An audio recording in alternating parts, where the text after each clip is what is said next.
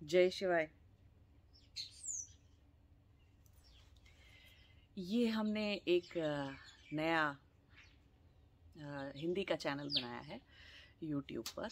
तो आप सभी लोग इसको, जो लोग हिंदी में वीडियोस देखना चाहते हैं, हिंदी जिनकी भाषा है और जो अच्छे से हिंदी समझ सकते हैं, संस्कृत समझ सकते हैं, तो वो लोग जो है इसको चैनल को सब्सक्राइब कर सकते हैं, जिससे कि इस चैनल पे जो भी वीडियोस आएंगे फ्यूचर में वो सब आपको नोटिफिकेशन आता रहेगा। तो नोटिफिकेशन का जो बेल आइकन होता है वो भी आप दबा सकते हैं।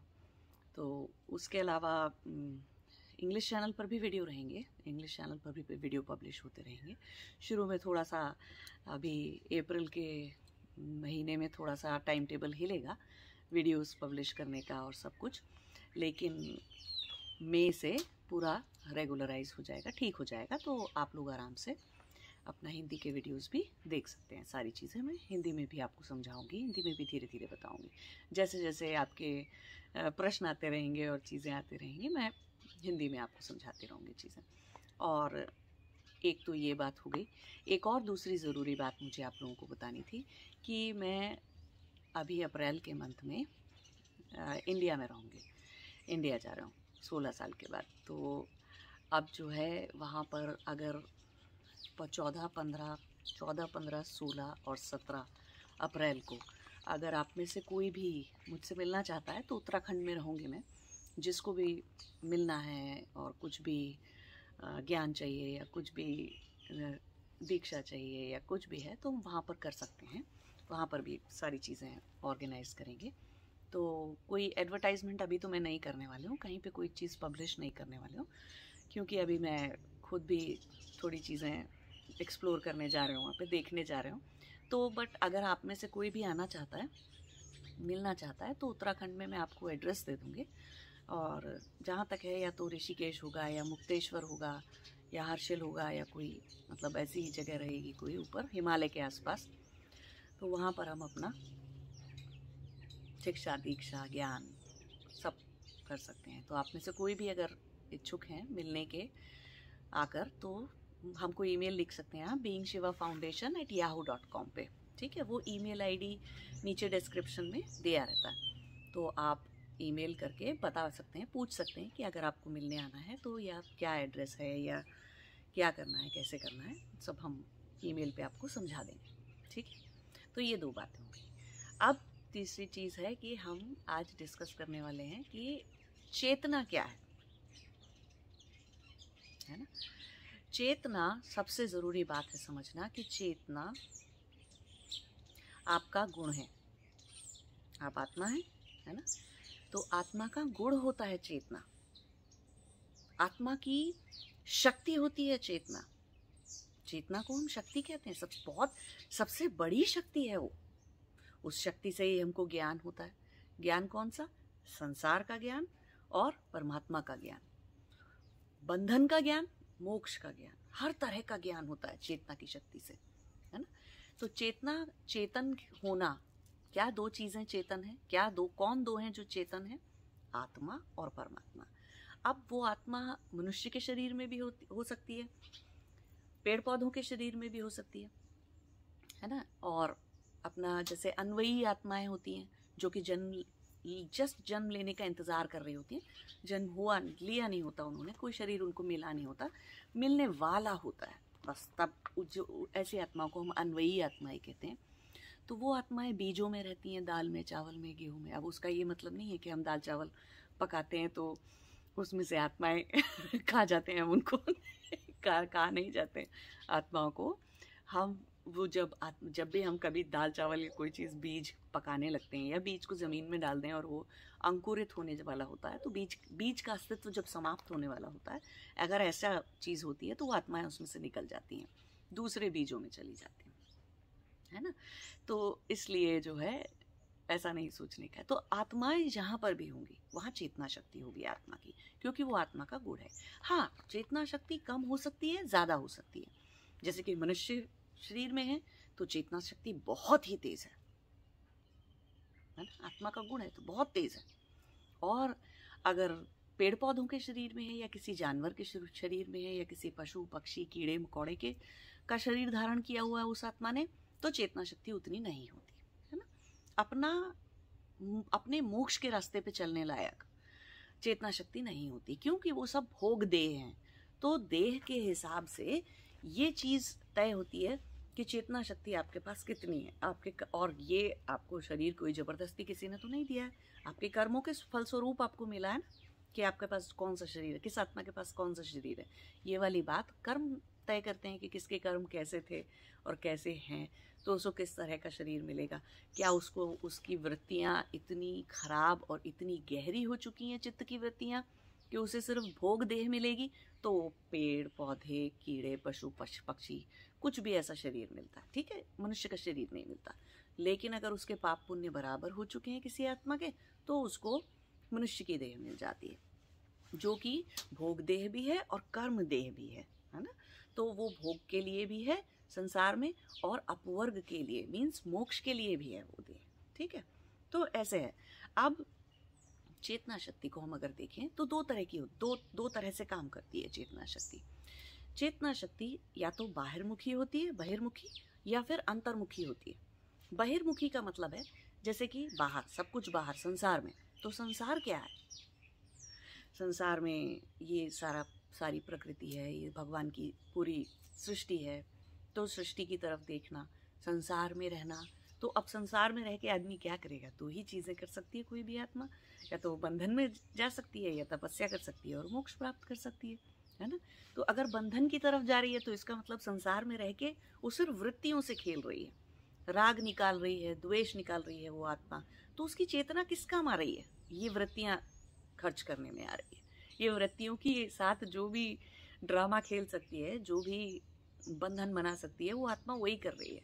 तो वो राग की वजह से बंधन बनाएगी, द्वेष की वजह से इससे दुश्मनी, उससे बुरा मान गए, ये चीज़ दिल में रख ली, वो चीज़ दिल में रख ली और रख के जिए जा रहे हैं, दुश्मनी कर ली, दुख उठा लिए, अपने लिए दुख बनाती जाएगी आत्मा, है ना। तो चेतना किस काम आ रही है? दुख बनाने के काम आ रही है। तो ये बाहिर्मुखी है। और अगर सही मायने में देखा जाए तो अंतर्मुखी चेतना पता है किसको कहते हैं? अंतर्मुखी चेतना तब होती है जब आत्मा सिर्फ आत्मा को देखती है, अपने आप को देखती है, अपने आप में रहती है। वो सही परिभाषा है चेतना के अंतर्मुखी होने की, क्योंकि आत्मा के लिए आत्मा से बाहर सब कुछ बाहिर्मुखी है।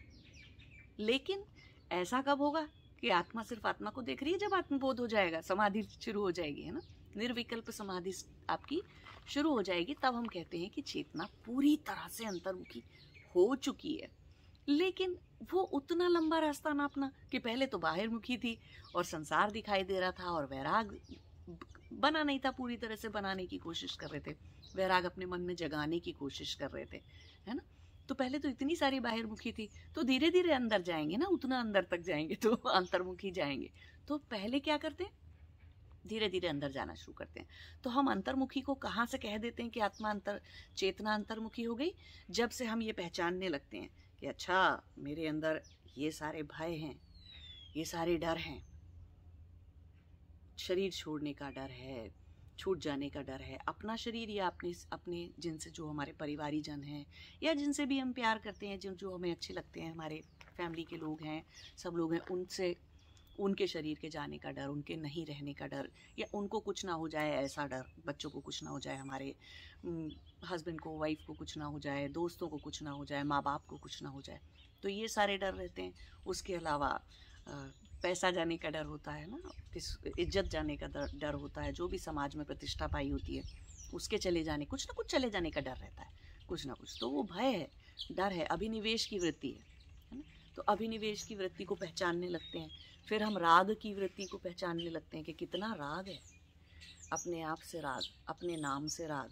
हमें आज तक जितने तरह के भी आध्यात्मिक साक्षात प्रमाण, साक्षात चीज़ें हमने जितनी भी महसूस करी हैं, अपने जितने भी तरह का हमको एक्सपीरियंस हुआ है ना, वो सारी चीज़ों के उन एक्सपीरियंसेस को भी हम पकड़ के बैठे रहते हैं, छोड़ना नहीं चाहते वो एक्सपीरियंसेस को। तो वो सारी चीज़ें के साथ राग होता है। इंसान को अपने आध्यात्म, अपनी आध्यात्मिक जर्नी, अपना अपने पथ से, अपनी किताबों से, अपनी जो फिलॉसफिया और जो भी चीज़ें याद कर ली होती है उस सब से भी राग रहता है। और जब किसी ने ठीक से पढ़ाया नहीं, बताया नहीं, तो किसी गुरु से द्वेष बना लिया, या माँ बाप से बना लिया, या किसी से भी, अपने दोस्तों से, इससे उससे, परिवारीजन से, पड़ोसी से किसी ने भी कुछ ठीक नहीं किया तो द्वेष बना लिया। तो राग, द्वेष, फिर दुनिया भर की बहुत सारी आइडेंटिटीज़ क्रिएट कर ली, अस्मिता का जाल फैला लिया पूरा का पूरा।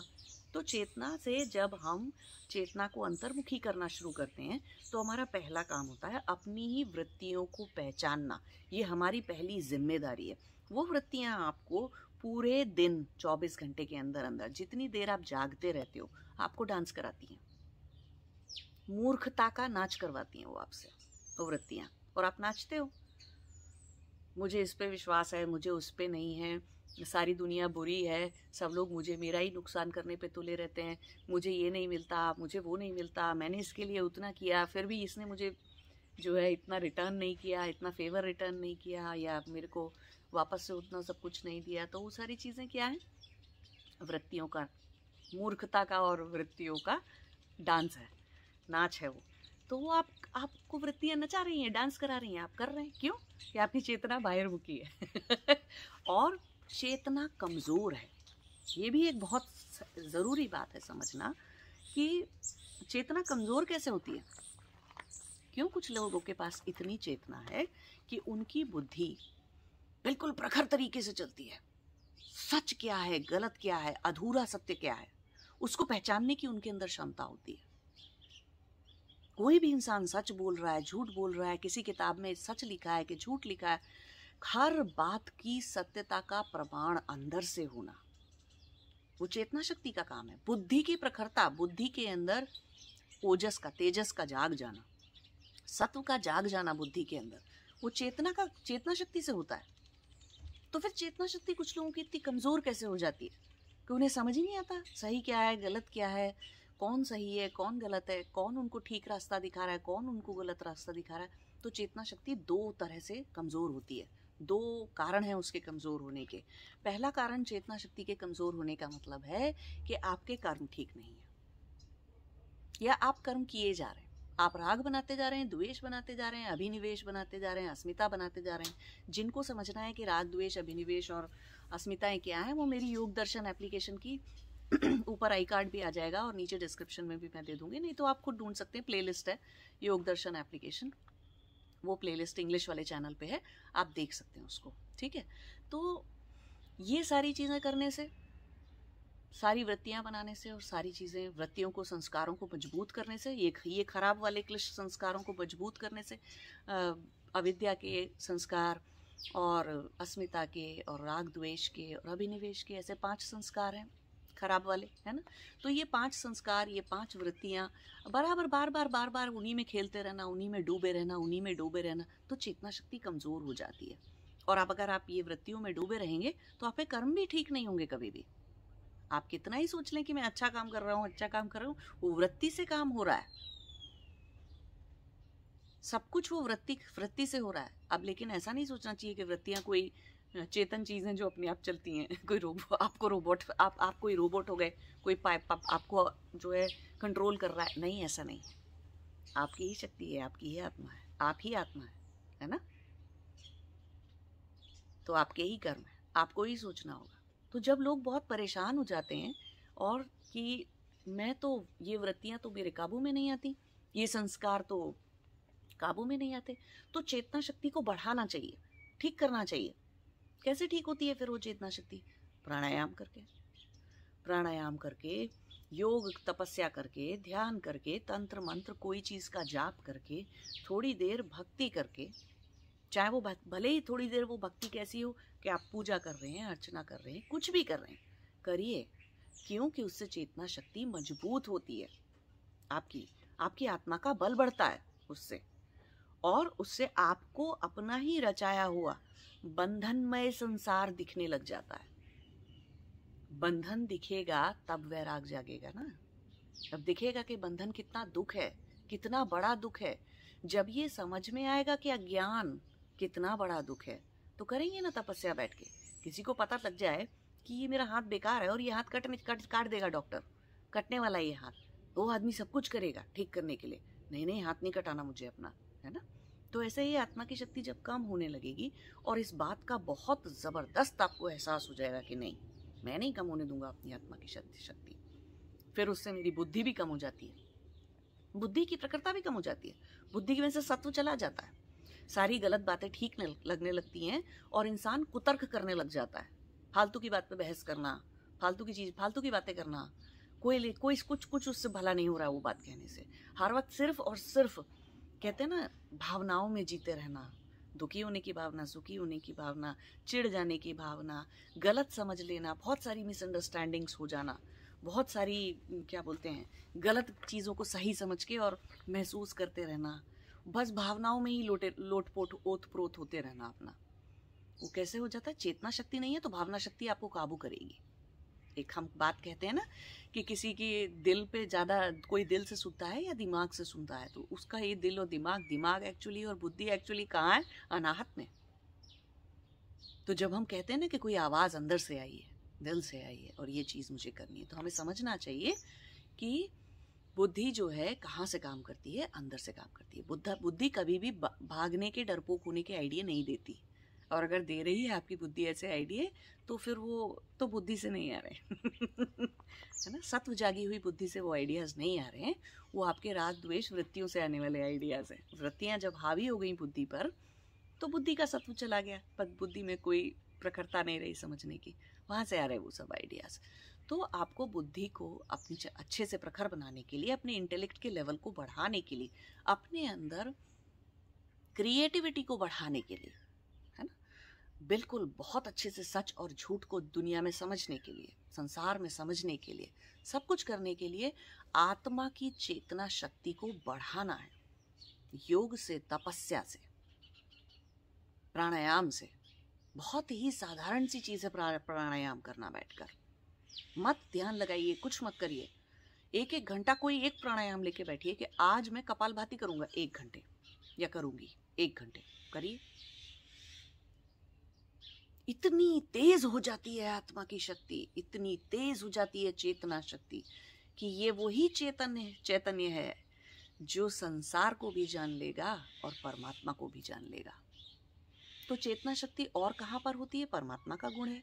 तो परमात्मा को अगर हम समझेंगे तो हम परमात्मा से जब तक साक्षात्कार नहीं कर लेते समाधि में, तो जब तक निर्विकल्प समाधि नहीं लगती, परमात्मा से साक्षात्कार नहीं होता हमारा, तब तक हम परमात्मा को कैसे जानते हैं, परमात्मा की शक्तियों के द्वारा जानते हैं। माँ दुर्गा हो गई, काली हो गई, सरस्वती हो गई, गुरु की शक्ति हो गई, गंगा माँ की शक्ति हो गई, यमुना माता की शक्ति हो गई, शिव की शक्ति हो गई।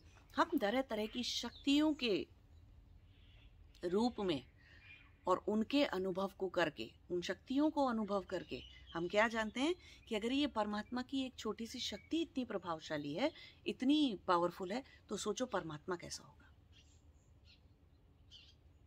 है ना। तो हम परमात्मा की जितने भी अंग प्रत्यंग हैं, ये परमात्मा की जितनी भी शक्तियां हैं, ये सब में चैतन्य है, क्योंकि परमात्मा का गुण चेतन है, तो शक्तियां चेतन होती हैं। कुंडलिनी शक्ति भी चेतन होती है अपने आप में। इसीलिए कभी भी कोई शक्ति किसी को कभी कोई ऐसा नुकसान नहीं पहुंचाती। हाँ, अब बहुत सारे लोग कहते हैं कि वो जो कई सारी योगिनी शक्तियाँ होती हैं और जो काली विद्या होती है और ये होती है और वो होती है, सो वो नुकसान भी कर जाती है।